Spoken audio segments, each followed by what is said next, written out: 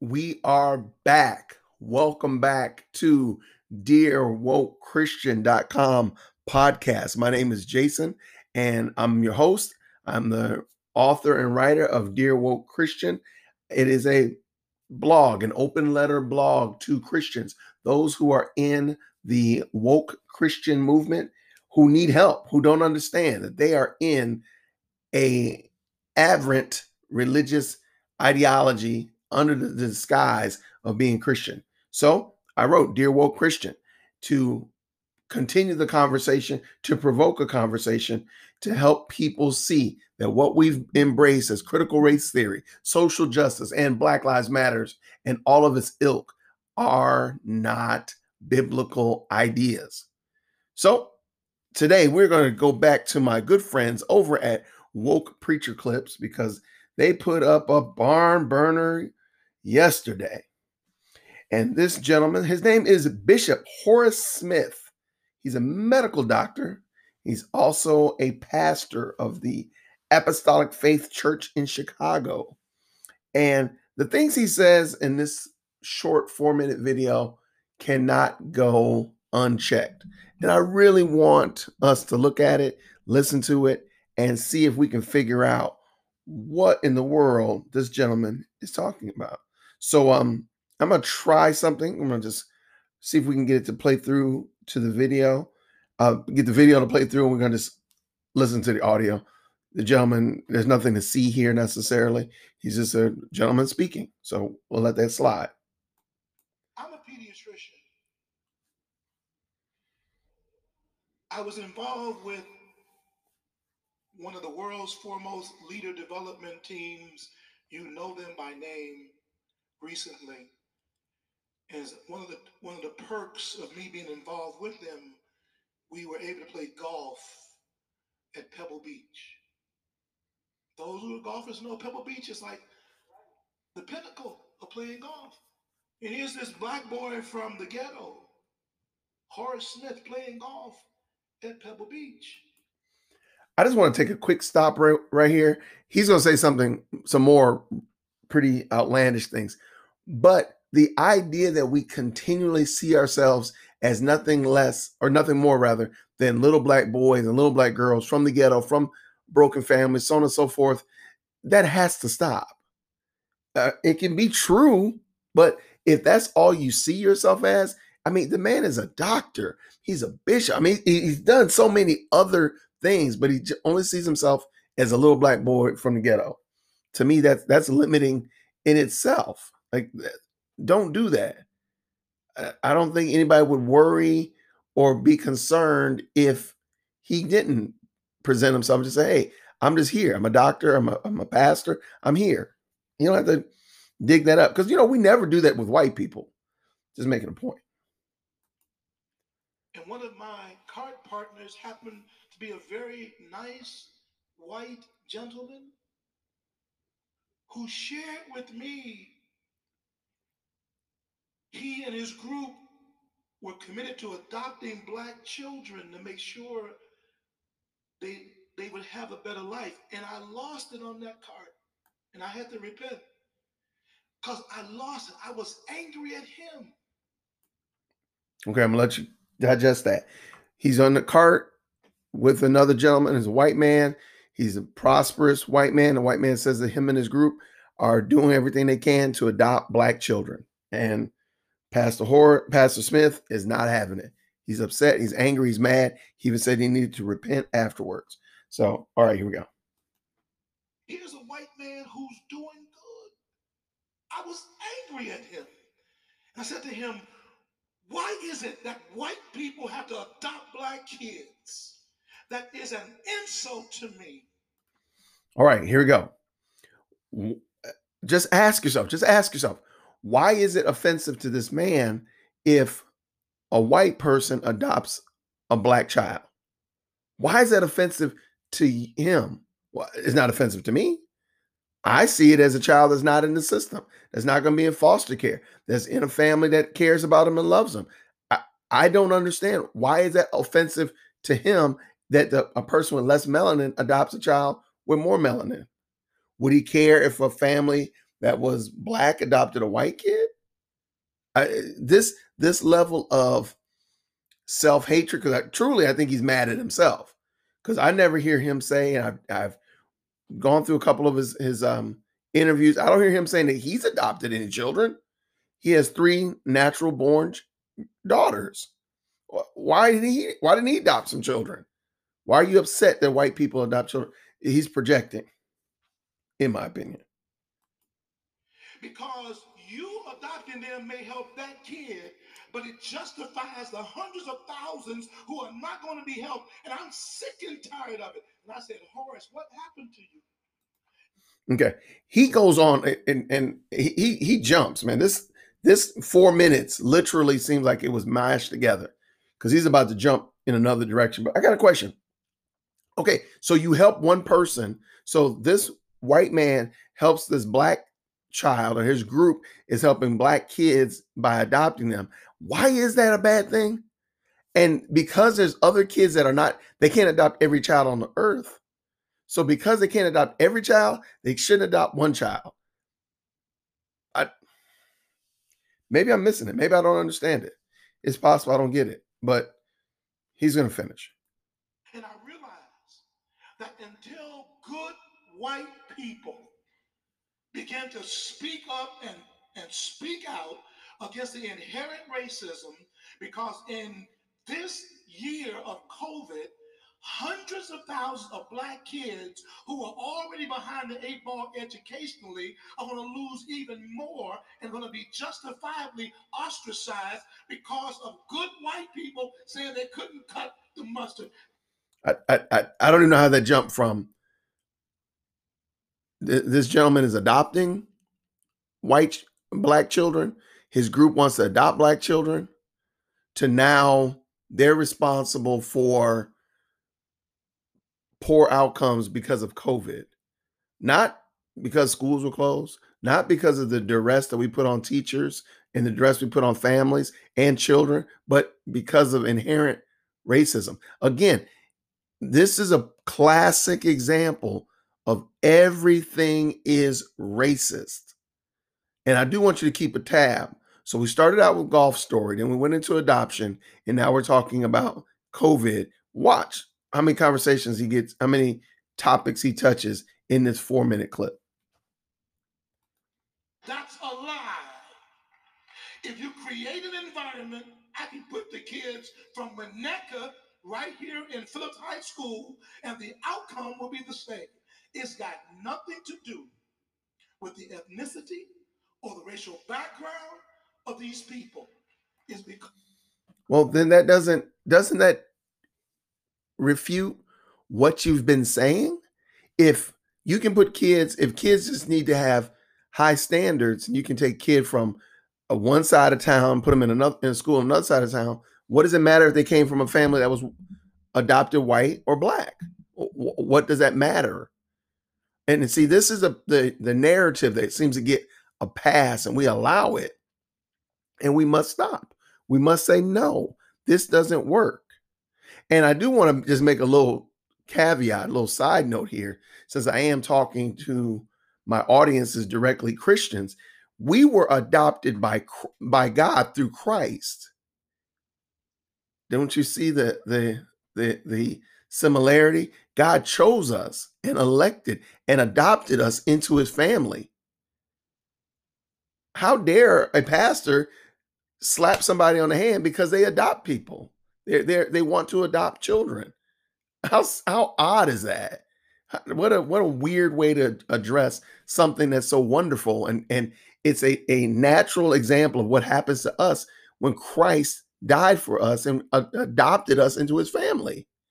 Then to say, well, a white man can't adopt a black kid, so the black kid needs to stay over. You can't get chosen. That wasn't what Christ did for us. Just seems weird. Because we're fighting against a system that is wretchedly, inherently unjust, and it needs to be dismantled.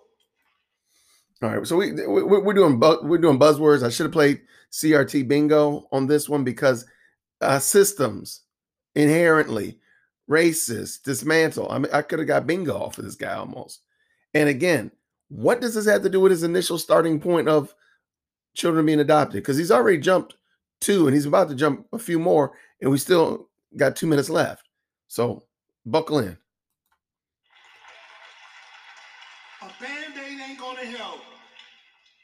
And so, if we don't, as the church, who's against abortion, but ensures that the penitentiaries, And he's about to state that, schools, that states build more penitentiaries. And I agree, man, there's some issue with that.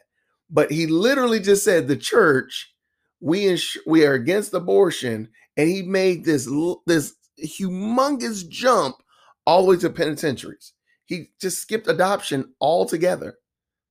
It's like it doesn't even exist. But he had just started talking about it.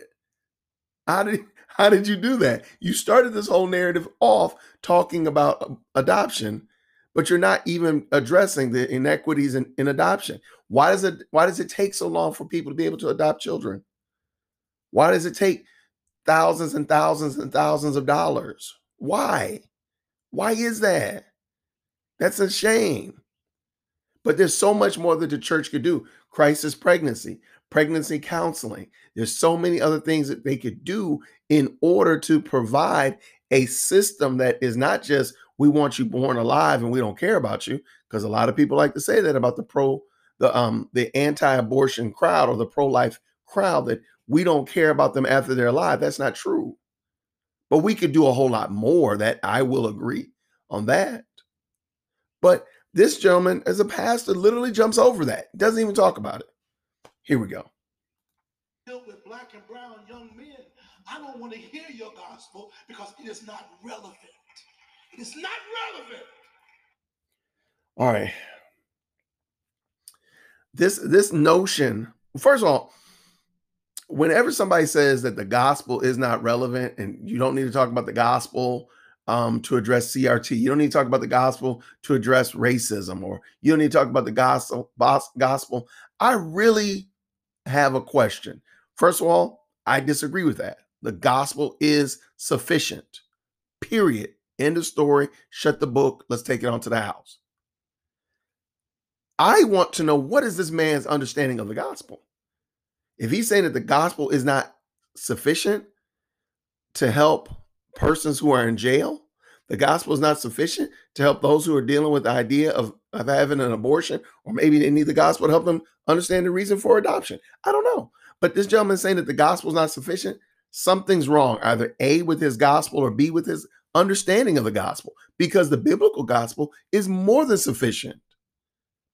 So when I hear people say this, and I've heard so many preachers in churches say things like this, don't worry about preaching the gospel. You ain't got to preach the gospel. The gospel is not sufficient, or something of that flavor.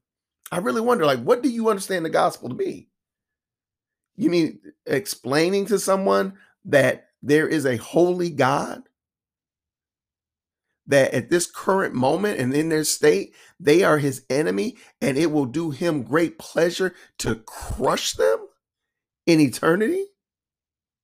But through the sacrifice of his son, Jesus Christ, whom he crushed on the cross, that person, by putting their faith in Christ, can be forgiven, can be made right with that God that they at one moment, literally a moment ago, were at enmity with, but now they can be friends with and call him Father, and know that when they pray, he hears them.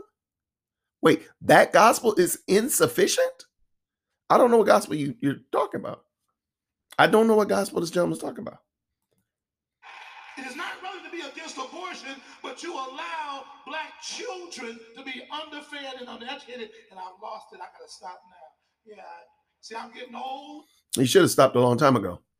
So one of the things that CRT does is they like to build, and CRT proponents like to do, is they like to build these straw man caricature houses. Nobody in the church of Jesus Christ wants to see a child mistreated. No real believer does. I'm sorry. No real believer wants to see a single mother struggling. No, I just refuse to believe it. Nope, I don't believe it. Show me a true believer who doesn't care about the poor, the elderly, and the fatherless. Show me that. A true believer. Not somebody that's just saying it, not somebody that's just self-professing, but true believer. The problem is this gentleman, and many of us do have this fault. We don't disciple anybody. We're not discipling people and helping them see how the gospel is applicable to their lives. So therefore, people want to see some, for lack of a better term, signs and wonders in the world, but they don't want the gospel. Kind of like those Pharisees. They wanted Jesus to do signs and the such. They didn't want to actually listen to what he was saying, and definitely didn't want to obey what he was saying. All right, let's finish up. And I'm tired of this piddling drip. Let's get something changed. And I was close by saying this. I have no idea what he means by let's get some change. I have no idea what that is. In our denomination, I became the presiding bishop. And under my tenure, I made sure that women could become bishops. Okay. I have a big problem with that. I don't believe that women should be pastors in Christ Church. We can get back to that on another episode if you want to, but please bring your chapter and verse to explain it. But this gentleman's gone even above that, and he said they believe that women should be bishops. Okay. Again, I disagree with that, but watch where he goes with this. And I'm going to take it back just a little second so we can get a little running start. But watch where he goes with this statement about women being bishops. I made sure that women could become bishops. Yeah. And they said to me, that's because you are a father with 3 daughters and no sons. I said, no, it's because on the day of Pentecost, he poured out his spirit upon all flesh. Your sons and your daughters prophesied. I'm sick of this traditional, cultural, evangelical outlook that is not biblical. Whether I went to Deerfield or not is irrelevant, and I've gone too far, and I'm going to stop right here. Again, I think he went too far from the word go. However, this notion that he ordains female bishops because he believes at the day of Pentecost, the Spirit was poured out on all flesh, which I understand that part. Not a problem there. Peter preached that in Acts 2. In Acts chapter 1. Certainly understand that part so far.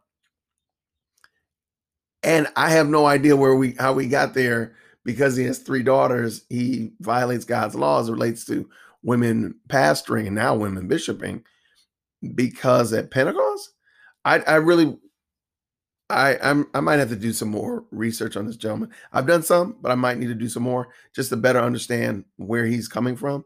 And because some of this doesn't seem even jointed to the conversation that he's had. Now, if you notice, this has only been 4 minutes.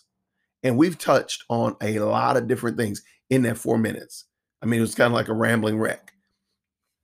And the point that I wanted to draw out is that this is a theme that I've seen in many of these social justice, Black Lives Matter, critical race theory advocates, is that they build these caricatures of the opposing side, whether it be of evangelicalism or white Protestantism, whatever it is, it doesn't matter. They just build these really bad examples, and their example is oh so much better. And I don't think that in this adoption scenario, he didn't even give a solution. He didn't give a solution to the fact that there are kids in adoption, in the adoption system and in foster care system right now that don't have parents, that would want parents. And his solution is that white folk better not adopt them. That was his solution. That's what I got from it, at least. But again, like, how is that helping? How is that helping? And how is that reflecting what Christ did for us in adopting us? It doesn't even resemble it. This kind of stuff must be called out. This kind of stuff can't be allowed to slide. And I will put the full clip in from Woke Preacher Clip. I'll put the link from Woke Preacher Clip as well as a transcript so you can read it, that I didn't make up anything. I didn't misrepresent him or any way, shape, or form. But I want to encourage you to take the time to compare what people are saying. For example, this gentleman right here, what they're saying in light of God's word. God's word is so much better than what we're making it. It's so much better. Put God's word up against it and see what happens. Put God's word up against it and see which one shines true. And again, I don't know this guy from a can of paint. I'm not saying he's a bad dude. I'm not saying he's horrible or anything like that. But what he said here in this clip is not acceptable. And it's just again a rehash of critical race theory catchphrases and ideas that don't really match with reality. And a lot of the time actually are detrimental. For example, white folk better not adopt kids, adopt black kids. Well, hold on, man. So you just would rather them stay in the system? Because I do think it's also interesting that he made that jump from the pro-life argument all the way to the penitentiary. Well, if those children, which, like in the city of New York, more black babies are aborted than are born. And that's a very similar situation in Chicago, where more black babies are aborted than are born alive. So what he's saying is, don't abort them and don't adopt them. Let them stay in the foster system. Maybe mom or dad is not able to take care of them. Maybe mom or dad are not, in a place to take care of. Let the system take care of them until they get to a certain age, and then they're gonna end up going to prison. But if they have a family, whether it be a white family, black family, Asian family, it doesn't matter. I guarantee you, those kids just want a mom and dad. And to me, I think this is very troubling, and we have to require better. There's people in this audience clapping as if he had said something profound. No, no, no, no. No, we don't accept that. And so that's just something I want you to look at. Please feel free to comment. Let me know if I'm off. Let me know. Because I'm by no means am I setting myself up as a expert. I'm only somebody, a lay member, a rogue deacon with a Bible. Okay. That's all I am. All right. So you can do this too. And you can compare what these people are saying. And I love Woke Preacher Clip because it gives you the transcript. So you can literally go through it yourself and read through it and say, does that make sense? Does that jibe with the Bible? The Bible has to be our final law and authority for all of our doctrine, faith, and life morally. So do that. Hold it up to the scriptures and see, does it line up with the scriptures? Because again, if it doesn't line up with the scriptures, the teaching must be rejected, not the scriptures. Hey, my name is Jason. This is DearWokeChristian.com podcast. Thank you so much for listening. Please feel free to like, share, and subscribe. Comment down at the bottom. Let me know if you feel like, hey, Jason, that's a little bit too much, man. You went a little bit too hard on my man, or maybe you better understand it. Maybe I misunderstood what he was saying, and I would love to understand it more. So if you have some comments, share them down at the bottom. I'd love to chop it up with you. In the meantime, this is DearWokeChristian.com. My name is Jason. Grace and peace.